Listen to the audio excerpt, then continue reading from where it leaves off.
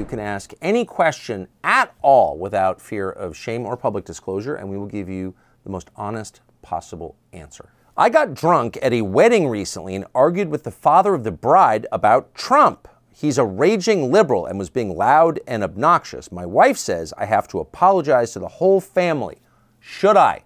Well, no and yes. No, you should not apologize to the whole family. You didn't argue with the whole family. You argued with the drunk, obnoxious liberal who was the father of the bride. And yes, you should apologize to him.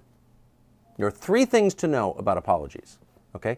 The first is that if you're going to do it, you have to go all the way. This was the advice my father gave me when I was a kid. He's like, it's like pregnancy. Maybe you want to enter into it, maybe you don't.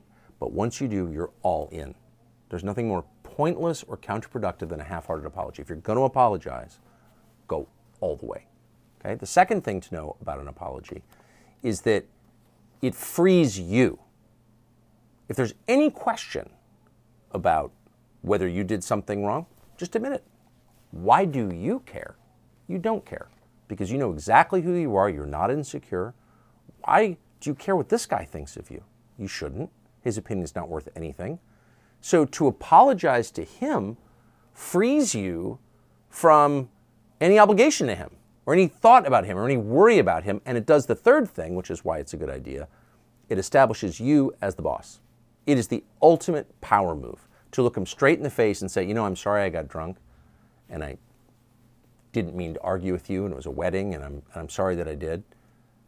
And he's thinking to himself, there's obviously some sort of backhanded attack here. He doesn't really mean that. You stare straight into his face and say, I'm really sorry about that. I hope you'll forgive me for doing that. Who's dad in that scenario? Who's the boss? Is it him? No, it's you. Because you're the one who rose above it. You care so little about his opinion that it doesn't bother you even for a second to say you're sorry. Because it's not that meaningful. I'm sorry. And mean it. Don't smirk. Don't be sarcastic. You win when you do that. Because by the way, why were you arguing with this guy in the first place? Do you have nothing else to do? At a wedding? You could be dancing, you could be wooing your wife, talking to people, normal people, not angry MSNBC viewers, and yet you, because you have no self-control or anything better to do, your schedule is not packed enough, you wound up arguing with some douchebag about Trump? You're not plowing new ground there, arguing about Trump? What is it, 2017? Please. You're not going to win that argument, win the argument, convince him of anything. Of course, he watches MSNBC. He hates you because you exist. Don't engage with him. You're right. Trump's a genocidal maniac, fascist Nazi. All right, you're great. And go on and have fun.